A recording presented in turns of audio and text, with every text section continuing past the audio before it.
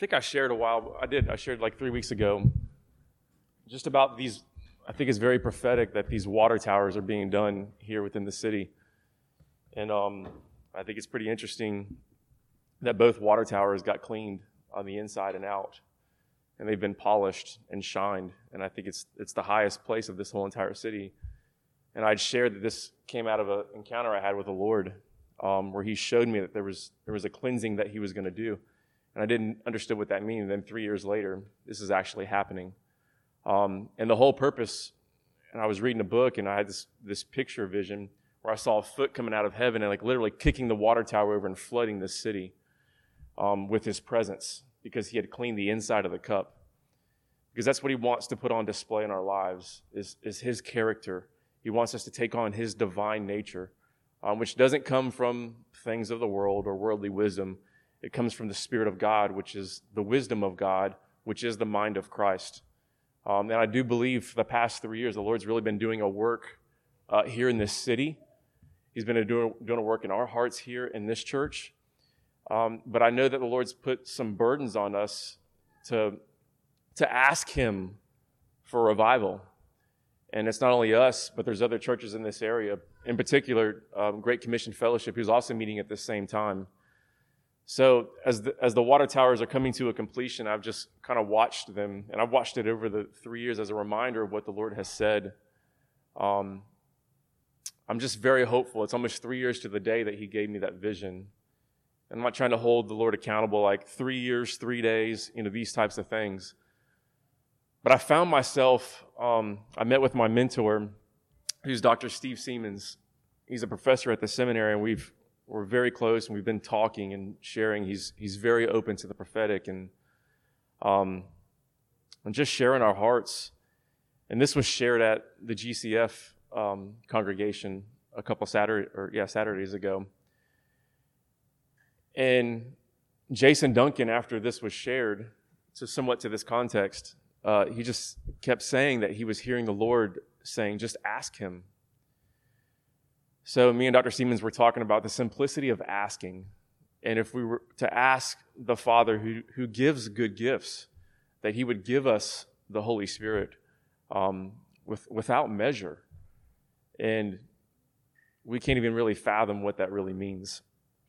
So on Wednesday morning, right after I had this conversation on Tuesday afternoon with Dr. Siemens, the Lord took me to Esther 5, and I was in Esther 5, and the king kept asking Esther, ask what you want from me, up to half of my kingdom.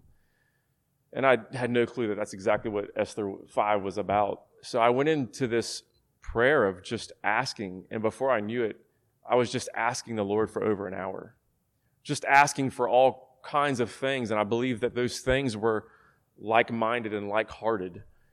And it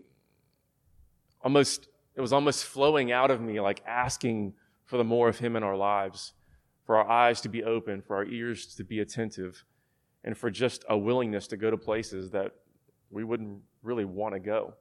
But because his Spirit was going, we were going to go. So I just want to encourage you to ask the Lord. Ask the Lord to reveal himself. Ask the Lord to show you who you are. Ask the Lord to reveal his love for you more than anything. And be open to receive. And I was reminded of a dream. I'm reminded of it right now. A dream I had about a week ago when we were down in Florida. And I remember there was this young girl there that was in this dream, and she was running. She'd been running her whole entire life. And I remember just looking at her and knowing that she was almost in distress. And I said this one phrase to her, and she just like melted in mine and Robin's arms. And I said this: the kingdom of heaven is not about achieving, it's about receiving. We can't achieve eternal life. We can't achieve these things on our own terms, but we have to be open to receive him, to receive his love, to receive his joy, his patience, his goodness, his kindness, his gentleness, self-control. That's the fruits of the Spirit, and that's the divine nature that he wants to literally instill in us and permeate not just within us, but that it overflows out of us to everybody that we come in contact with and to, no matter our circumstances. So I just wanted to leave that with y'all. With that being said, there's Trenton. I want to invite Trenton up to speak. And I also want you all to be mindful. I've been studying some passages that I have to preach from for a class. And I just was texting with Matthew and Jennifer have been on my heart a lot recently. And I really dearly miss them. I miss their presence here with us at Dwelling. And Matthew just said, will you pray for me? Because he's preaching his first sermon tomorrow. And he's doing it at this Methodist church. And he's preaching in their traditional congregation. We know Matthew's not afraid to push. Matthew's not afraid to go with where the Spirit tells him, but just praying for wisdom for Matthew. So I would just ask that you would be mindful of that. You'd be praying over Matthew, that he would deliver the Lord's message, and that the people would hear. And he would not be held back, from something that's traditional, that he would bring more of God's Spirit into that place. So without further ado, Trenton, would you come up?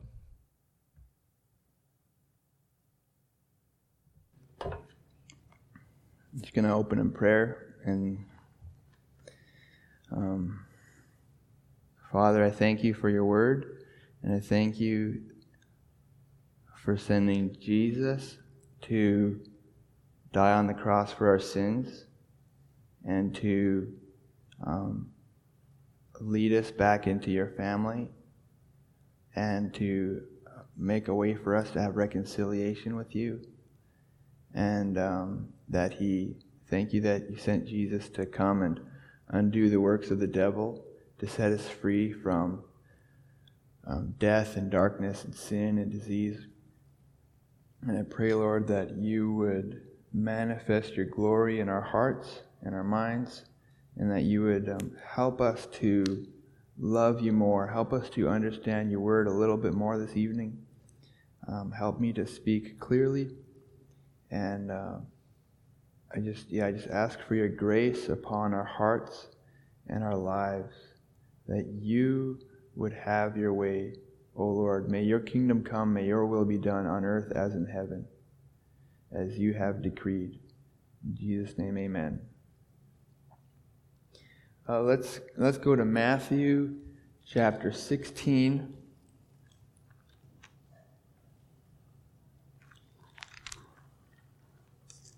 I'm going to focus on verses 24 to 28, but I'll also give some of the context before.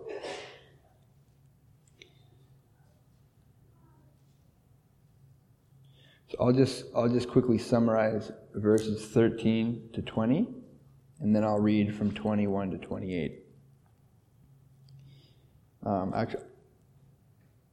So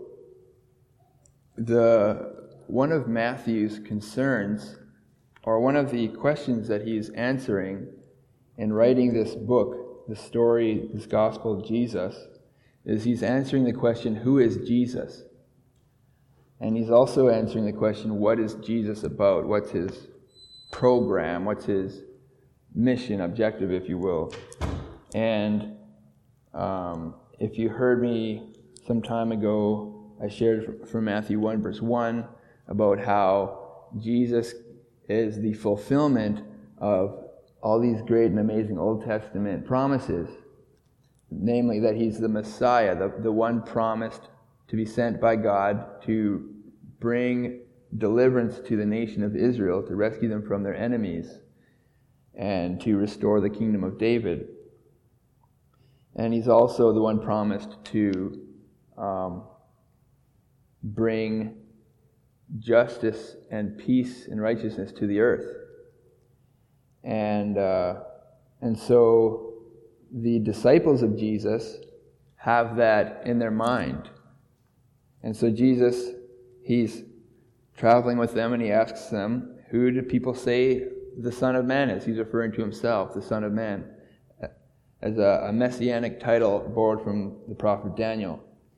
And they say, some say you're John the Baptist, come back to life. Some say you're Elijah or Jeremiah or one of the prophets. And then Jesus asks more directly, okay, who do you say I am? And Simon Peter says, "You are the Christ, the Messiah, the Son of God." And Jesus praises him for this, tells him that only God could have given him this knowledge, and makes some amazing promises about the church and stuff that I would love to go into, but I'm not going to. That's a different sermon. If you have questions about those verses and what they mean, you can ask me or Google it or whatever sometime.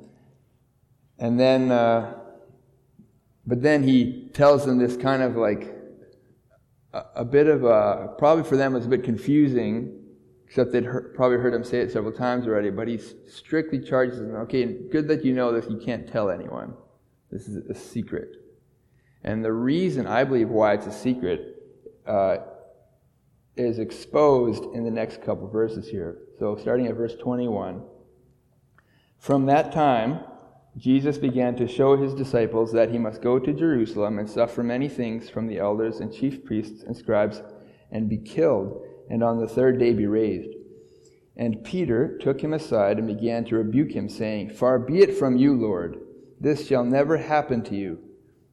But Jesus turned and said to Peter, "Get behind me, Satan, you are a hindrance to me. You are not setting your mind on the things of God, but on the things of man."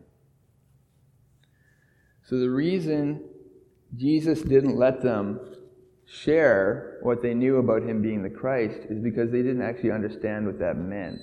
They didn't understand the implications. They didn't understand everything about the Messiah. And it can be easy for us to be hard on the disciples and on the Pharisees and all the Jews in the first century. It can be easy for us to be hard on them and say, "You guys missed it. You didn't get the Old Testament. You didn't understand why Jesus was coming." But I could challenge all of us okay, so let's take our Old Testaments and let's find all the places where it clearly says that Jesus would come in two appearances. The first appearance to die as a lamb, and the second appearance coming as a lion. Do we know where to find that?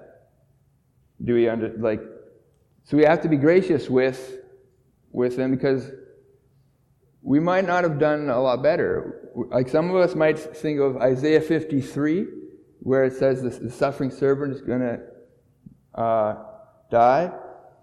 But we only know with confidence that's speaking about Jesus now because he so clearly fulfilled that. They might have been thinking that was talking about Israel. In fact, a lot of people today think it was talking about Israel. Or we could think of Isaac as the sacrificial lamb that Abraham was offering. But even there were promises there, but you have to somehow reconcile that with passages that speak of Jesus coming as the Messiah, coming to destroy God's enemies, as the Messiah coming to rescue Israel.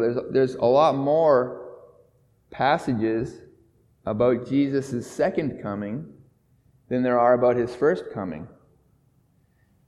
So what that tells us is, in a sense, we are more liable if we misunderstand his second coming. We can be in grave danger if we misunderstand his second coming, especially if we're pointing fingers at his disciples for misunderstanding his first coming. And I would argue that a lot of people do misunderstand Jesus' second coming. But some of that is a bit of an aside. So Peter rebukes Jesus right after getting it right. He's like, "You're the Christ, the Son of God. Blessed are you, Peter. And on this rock I'm going to build my church." And Peter's like, "Oh yeah, I got that. Yeah." And then, he's probably looking at the disciples. "Jesus, no, it's not going to happen." And in Mark's account of this event, it says Jesus turns and sees the disciples and rebukes Peter. So Peter might have been looking at the disciples, but so was Jesus. And he was going to make sure things were clear about what's God's agenda and what's humanity's agenda. And humanity's agenda, we don't know this. I have the privilege of knowing this because of some courses I took that talked about some extra stuff in the history and stuff. So what's interesting is that Jesus was not the first Messiah figure to appear on the scene at this time in history. There were other Savior-profile Jewish leaders who led revolts against the Romans, and some of them were actually victorious for a time and were like great military heroes who are still celebrated today. And there were others who got squashed. But there was a series of military leaders who either self-proclaimed or their followers proclaimed were the Messiah. And history was telling a different story. So Jesus coming on the scene, in one sense, when everyone's asking, is this him, is this him? Part of why they're asking that is because, well, the rest weren't. So is this him? Or is someone else going to be him? And so Peter and the disciples, their understanding of a Messiah figure is a military leader. And that's what so much of the Old Testament prophesies is a king. And the king in the Old Testament was a military leader. They were a judge. They were a number of different... They fulfilled a number of different roles that in our society today would be played by different players, but a lot of times that was the king who did a bunch of these things. And so they're anticipating this king figure who's going to judge their enemies and is going to restore the borders of the land of Israel, etc. And he's going to do it with the sword. And Jesus is saying, no, you're thinking of this the wrong way. You have your mind, you're actually an adversary to the purposes of God here. And you have to get in line. And then he says, verse 24, then Jesus told his disciples, if anyone would come after me, let him deny himself and take up his cross and follow me. For whoever would save his life will lose it, but whoever loses his life for my sake will find it. For what will it profit a man if he gains the whole world and forfeits his soul? Or what shall a man give in return for his soul? For the Son of Man is going to come with his angels in the glory of his Father, and then he will repay each person according to what he has done. Truly I say to you, there are some standing here who will not taste death until they see the Son of Man coming in his kingdom. So Jesus lays out a pretty strict kind of ultimatum for his followers, for all of his followers, for you and me today too. If anyone would come after me, well, where was he going? He just told them, I'm going to Jerusalem to die. I'm going to be crucified. How did Jesus know that? Well, he knows everything, but it was prophesied in Zechariah that Jerusalem would mourn for the one they pierced, and so he knew.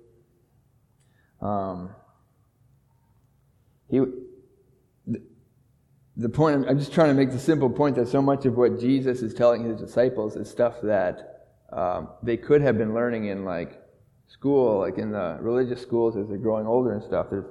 There's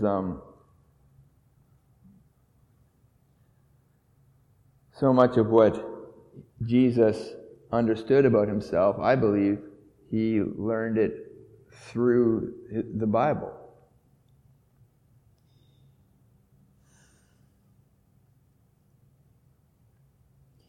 There's I'm actually struggling up here. I'm just going to pray because that's all I got. Jesus, you know what's afflicting me, Lord, and I just pray that you would come and demonstrate your power, Lord, in the way that you desire.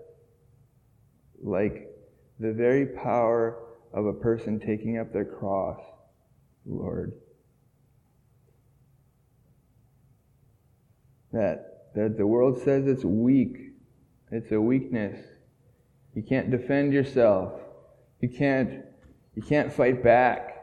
You're not strong enough. And Jesus, you demonstrated your strength in being silent as a lamb unto the slaughter. That was the power of God manifest in human flesh to freely lay down your life for a wicked race, for a depraved people who didn't even recognize you as their master. And I just ask that you would help us, teach us what it means to carry our cross, and give us the strength to do it, I pray.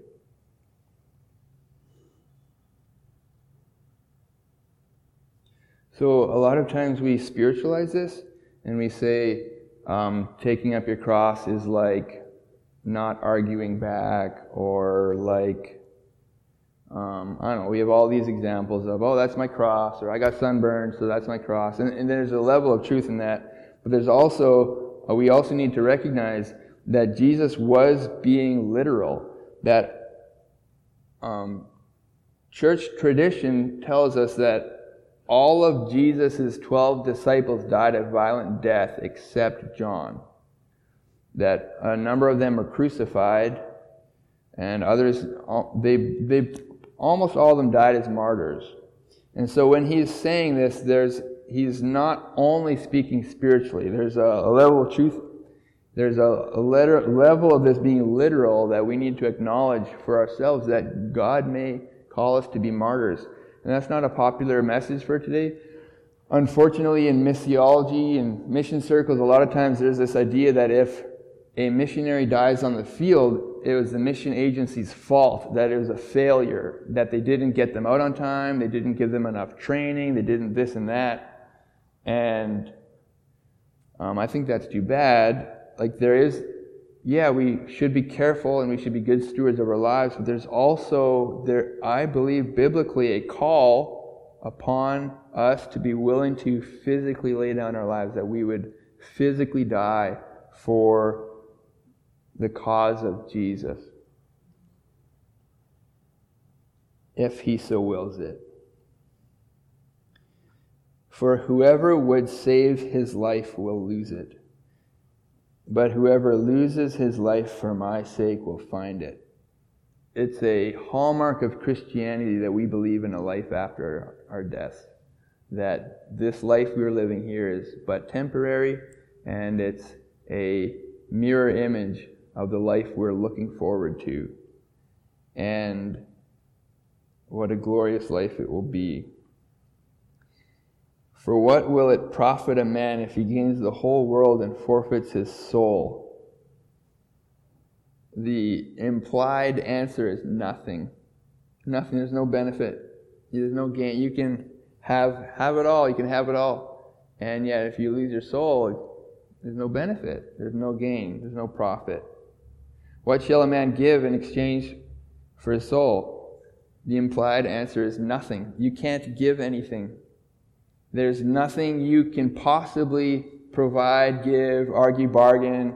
You can't go to God and be like, let me have the world and I'll do this for you and we'll make a deal. No, there's no deals. You can't even just lessen it. Like, well, let me have this one thing, this one treasure that I'd like on the side. No, we can't do that. There's nothing we can give in return for our lives. And then Jesus gives this explanation for why he's saying the things he's saying. For the Son of Man is going to come with his angels in the glory of his Father, and then he will repay each person according to what he has done. So the strength to carry our cross is not only gotta be careful how I say this. Well, we can find strength and encouragement to carry our cross knowing that we will be rewarded when Jesus comes back. And we can live our lives in fear and trembling, knowing that if we decide to try and gain the world for ourselves, that we will be rewarded for that when Jesus comes back.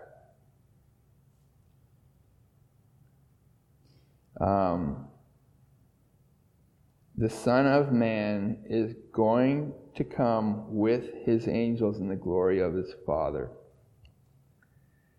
There's a lot of really amazing promises in the Old Testament about Jesus coming in glory and power. And the call to take up our cross is actually rooted in that. So,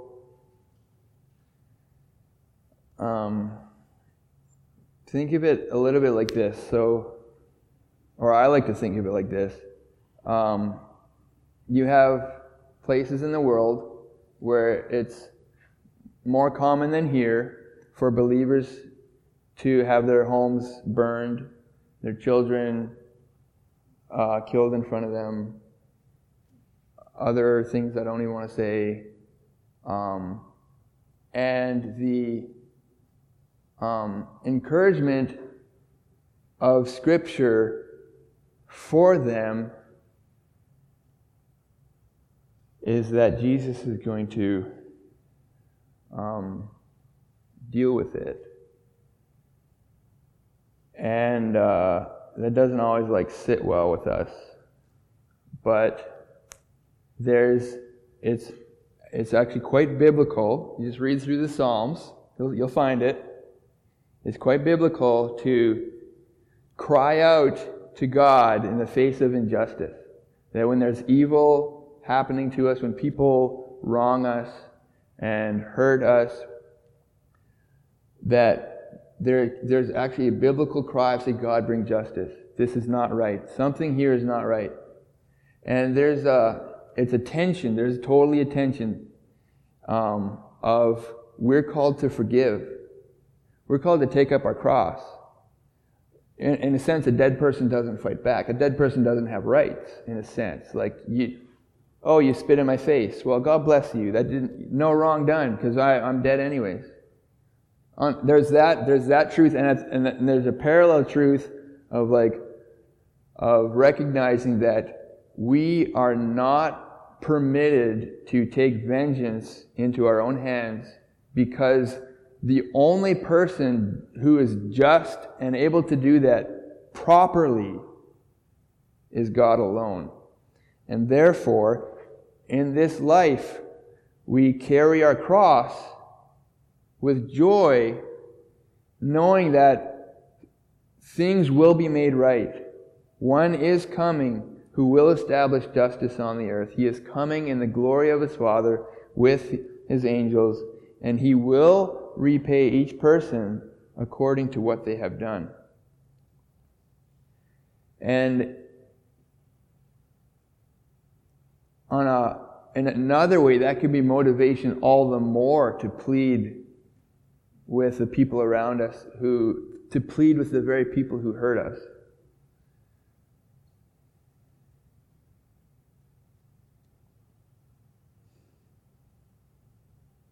There's a story of it's sort of unrelated and isn't really even to my point, but it's somewhat on subject, so I just want to share it. There's Corrie ten Boom. So she survived the Nazi concentration camp, and her sister didn't, who was with her in there.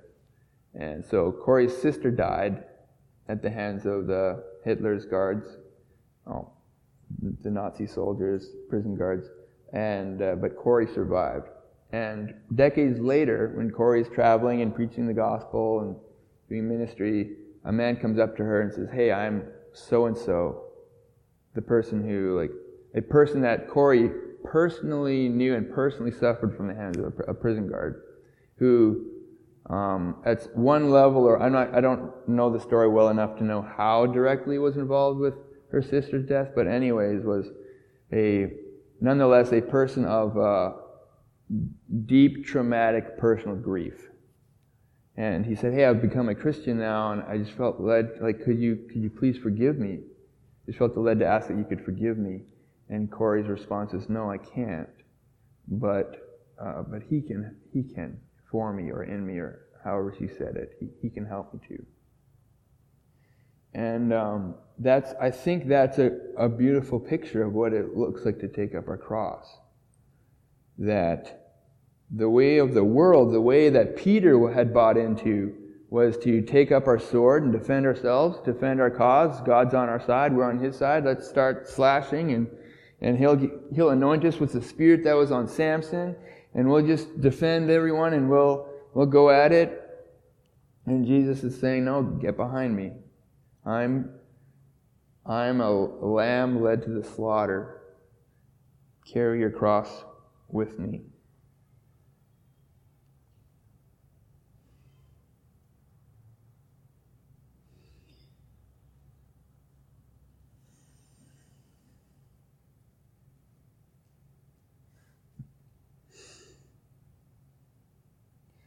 I'm gonna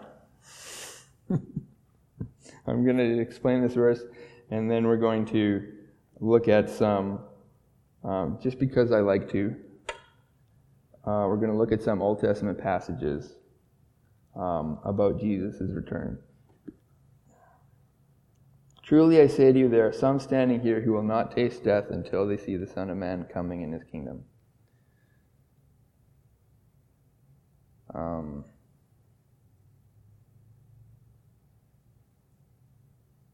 There's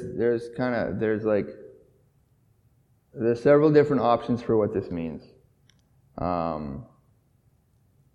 There's several popular, common explanations for this verse. There's probably many options for what this means, but the top explanations. Jesus is referring to those who saw his transfiguration on the mountain 6 days later. The next passage. That's his coming in the kingdom, and that some of them got to see that before they died. That's one option. Another option is that it refers to Jesus' death on the cross, and that was his coming in the kingdom. Another option is that some of the disciples, one or more of them, are still alive. And that Jesus is coming in the kingdom hasn't happened yet, and they're still on the earth somewhere, hiding in caves in Turkey or something. And I know there's at least one or two others, but I can't remember them right now, so please forgive me. I would like to argue that it's probably Jesus is actually referring to his own death. Well, there's another interesting thing is that it's in Luke or Mark.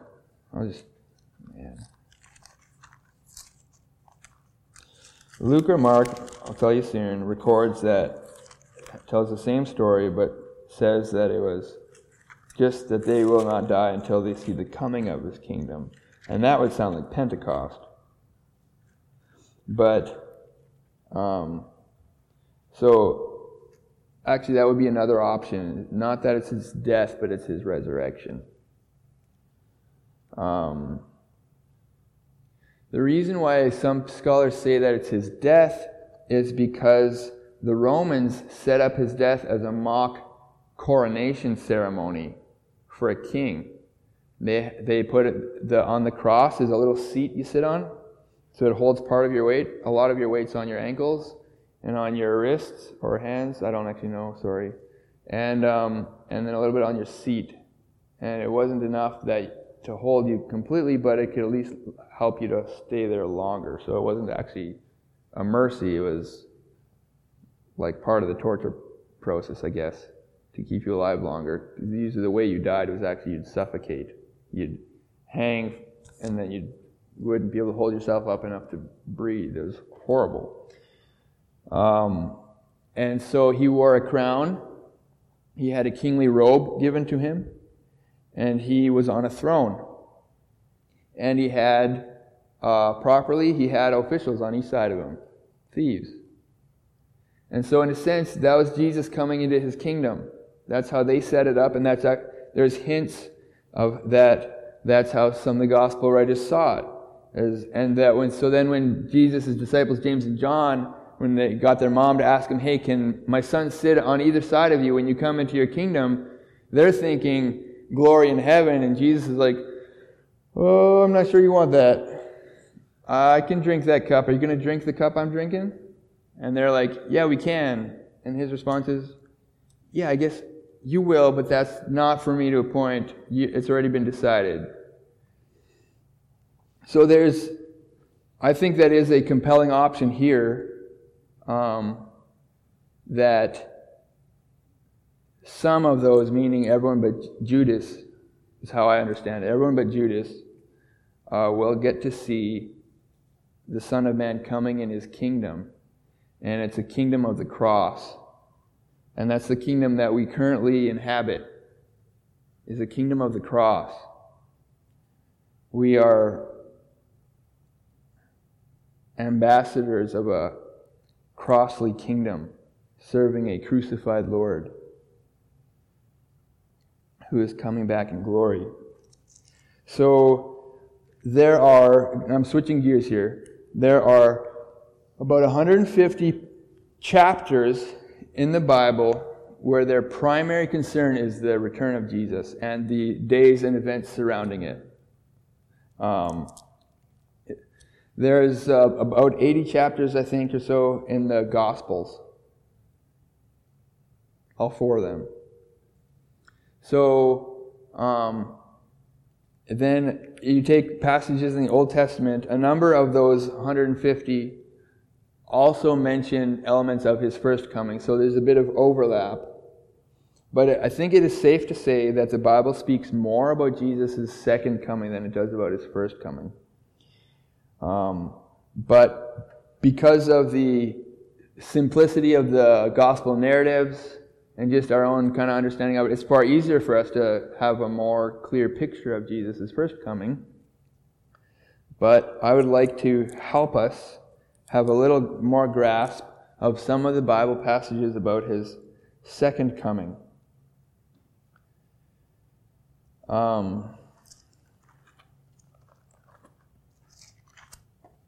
In Genesis 3:15, we have this verse where God promises the serpent that a descendant of Eve would come who would crush his head.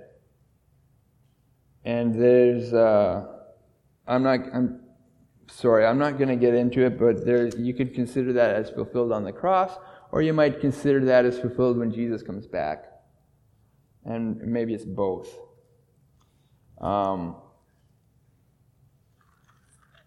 In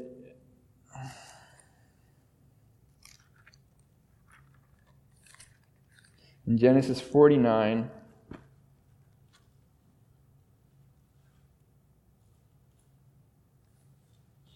we have a promise given by Jacob to his sons, and he speaks of his son Judah, from whom Jesus is descended. So I'm at 49 verse 8. So I'll just start at verse 9. Judah is a lion's cub. From the prey, my son, you have gone up. He stooped down, he crouched as a lion, and as a lioness, who dares rouse him? The scepter shall not depart from Judah, nor the ruler's staff from between his feet, until tribute comes to him, and to him shall be the obedience of the peoples. I'll just stop there. Basically, it's a promise of kingship to the tribe of Judah that was fulfilled in David, but what it says it won't depart.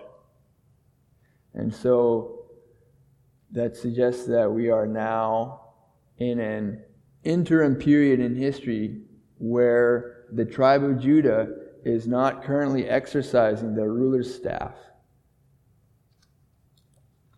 So we are looking forward to the future when the line of the tribe of Judah, as promised in the book of Revelation, comes back. and he will have a ruler's staff, whether a physical rod in his hand, or at least he'll exercise the authority of a ruler. In Isaiah 61,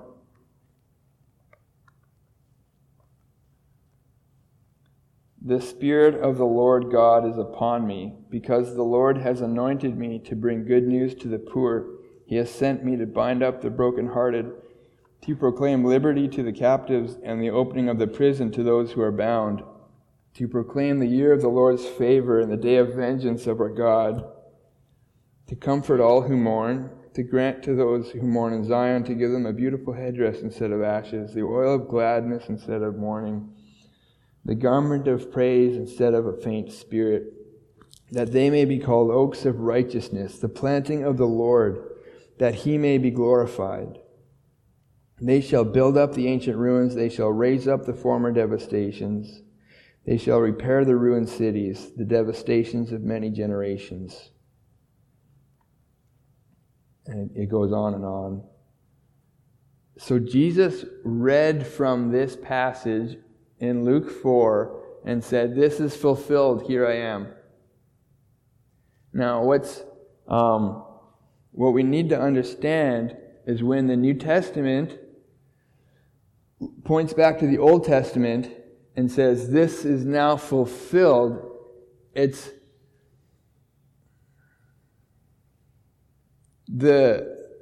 a, I don't know what else to call it besides like a prophetic now. We're in the middle, it's still now. That's my point. Jesus is still doing this. How do we know Jesus is still doing this? On what authority can I claim that Jesus, what he said in Luke 4 was only a partial fulfillment of this? How dare I? It's because I'm still broken. He's still mending me. This isn't done yet. This isn't done yet. This is gonna happen, okay? The Spirit, and you know, he's actually doing it through us. He uses us. We're the hands and feet of Jesus. So the Spirit of the Lord, the Spirit of Jesus, his Spirit that he's given to us, anoints us to bring good news to the poor. He sends us to bind up the brokenhearted, to proclaim liberty to the captives because they're still captives. And so this isn't fully fulfilled yet. He's still doing it. And it's going to be completed one day. He's going to come back and he's going to restore all things, and this will be finished, that the trauma and suffering and tragedy that we do to one another will end, and it will be only a memory. If you turn the page, or pages, depends on your Bible font, to chapter 63. Who is this who comes from Edom in crimson garments from Bozrah? He who is splendid in his apparel, marching in the greatness of his strength.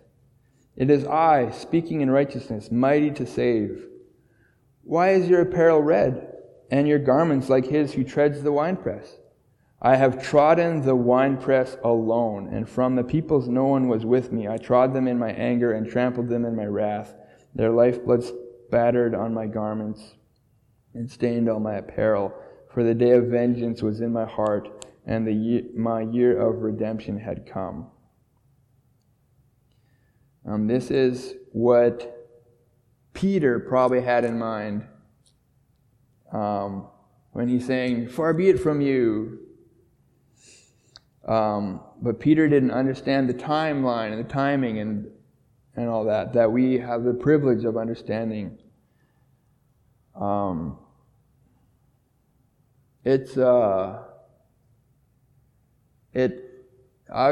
Here's my encouragement to you. If reading this passage it's difficult to picture this being Jesus, which it can be, and I'm not trying to minimize that. my encouragement, advice to you is to just pray over it. Like, Lord, what on earth is this? How can you talk like this the day of your vengeance?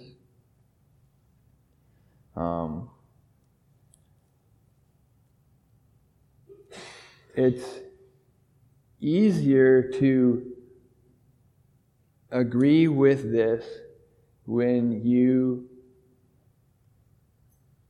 are the survivor of a genocide, when like all your people are gone. You know, like 2 or 3, none of them you're related to. You met them in a foreign city, and they're all dead because of a religious war. Then it's easier to acknowledge the necessity of a God who has wrath. The preachers who say, no, this is only allegorical, figurative, Jesus is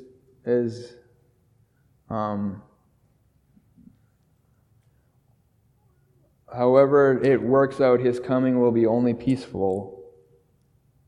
Well, they sell that to someone who's been completely violated and traumatized and all that.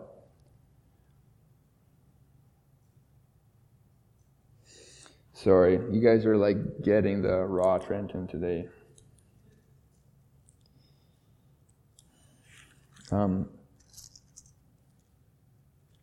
In Psalm 110 verse 1, it says that the Lord said to my Lord, sit at my right hand until I make your enemies a footstool for your feet.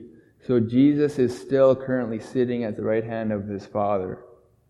And there will come a day when his enemies will be fully made a footstool to his feet, and he will reign as a king upon the earth in Jerusalem. Sorry, I'm explaining more than what I just quoted, but it's there in Psalm 110. In Zechariah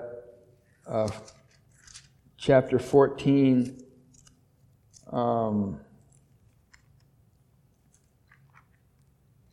it speaks of the destruction of Jerusalem again, another in our future, and talks about Jesus coming and rescuing the people, but it talks about like horrible tragedy coming to the Jewish people in our future. So Zechariah 14, Jesus coming to rescue the people of Jerusalem who are being destroyed by some enemy, must be paired with Isaiah 63, this battle warrior coming up to rescue his people. I believe they're speaking of the same historical event that's still in our future. So we might not understand a Jesus like that, but he's coming back for his people, and they're going to be in trouble. The Bible prophesies it. It's really clear. This is really clear. Let's go to Zechariah chapter 10. I'm trying to be really precise, so I'm not reading too much. I'll just read. Okay. Verse 6. I will strengthen the house of Judah, and I will save the house of Joseph. Zechariah 10 verse 6. I will bring them back because I have compassion on them. So we remember that Israel was exiled by the Babylonians. Jerusalem, Judah was exiled by the Babylonians. They were taken away, and then Cyrus sent them back. So how do we know that this isn't speaking about that event? I will bring them back. Because this was written after. It's speaking about something else. That's history. At this point, when Zechariah is prophesying about God bringing Israel back to their own land, they had already experienced exile. He's speaking about something that's still in our future. God is going to bring the people of Israel back. And so that's why there's an Isaiah 63. That's why there's a Psalm 110. That's why there's a Zechariah 14. That's why there's a Genesis 3:15 of crushing the serpent's head. And the reason I'm so passionate about this is because Jesus said this little statement to John the Baptist's disciples when they came to ask him, hey, are you the one, or are we supposed to look for another?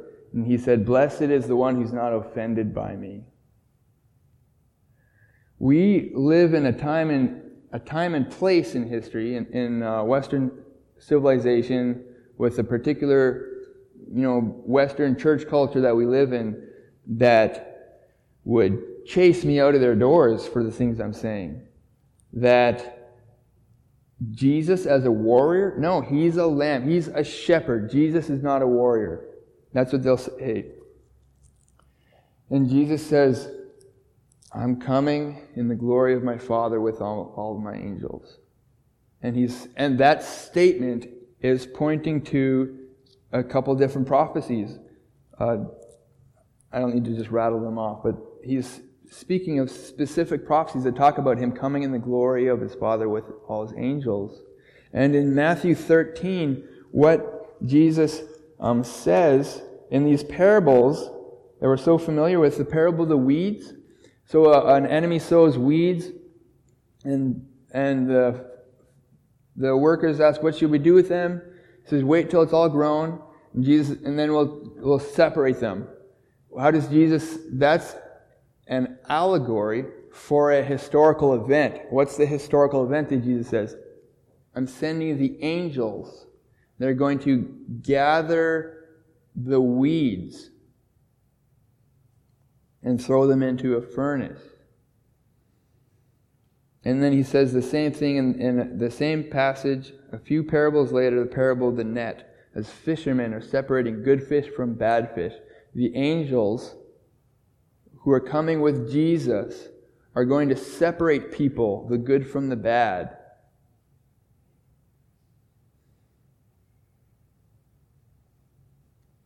And so Jesus says, blessed is he who is not offended by me. Because if we celebrate the disbanding of Israel and them getting brought into exile by their Arab neighbors into Egypt and Turkey and Syria and Iran, or I don't know what all that, and if we join with the world and say that's good and right, finally justice for the Palestinians. And I'm getting really political here, and Jesus is coming for the Palestinians too. I'm just going to say that. But if we go along with the world and celebrate that, well, then we're on the wrong side of it. Then we're on the wrong side of Isaiah 63, because he's coming back for them. Because he loves them. They're his own. I mean, we're his own. We're adopted in. We are grafted in. But we're the wild branches. I better just stop.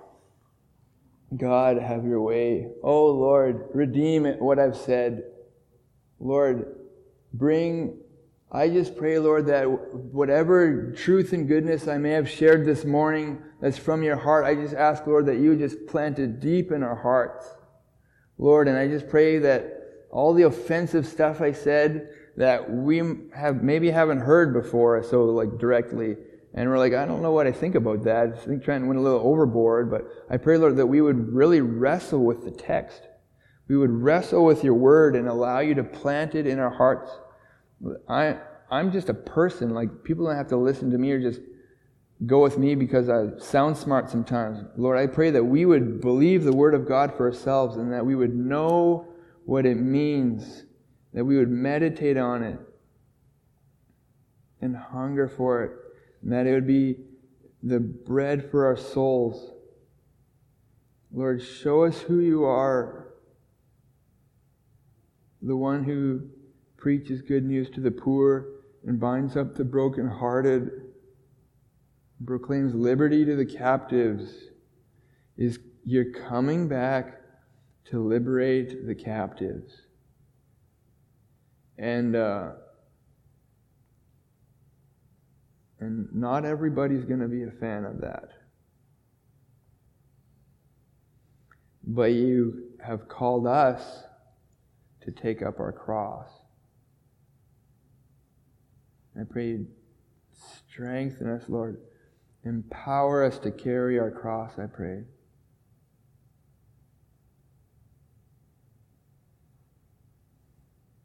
With joy. Because you're coming back. Amen.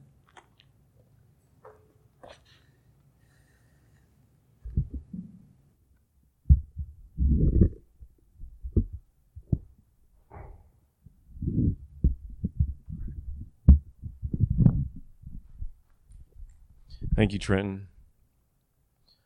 I was talking with somebody in the gym the other day, and he made this statement, and it's so true. And he says, becoming a Christian and walking more with Christ, I think I'm more so unlearning things than as I'm actually learning.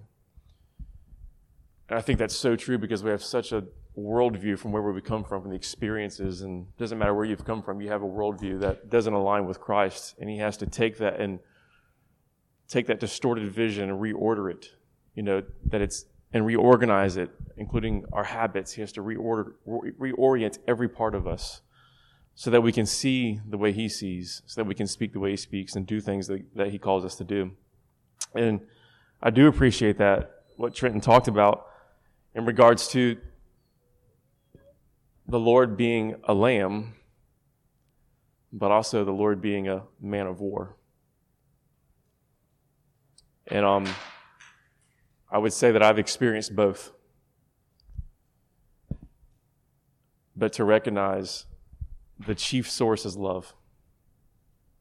It's love that drives out fear. It's love that drives out demonic activity. It's love that moves. There's so much that Trenton shared with us that we could chew on. But I would even say to you, ask the Lord to offend you. Where are you not living in line with his heart, with his mind, with your life, with your choices? And then let him reorient those to be aligned with his heart. So I say to you, be blessed, go in peace, in the name of the Father, Son, and Holy Spirit, and let his heart dwell in your heart. In Jesus' name. Amen.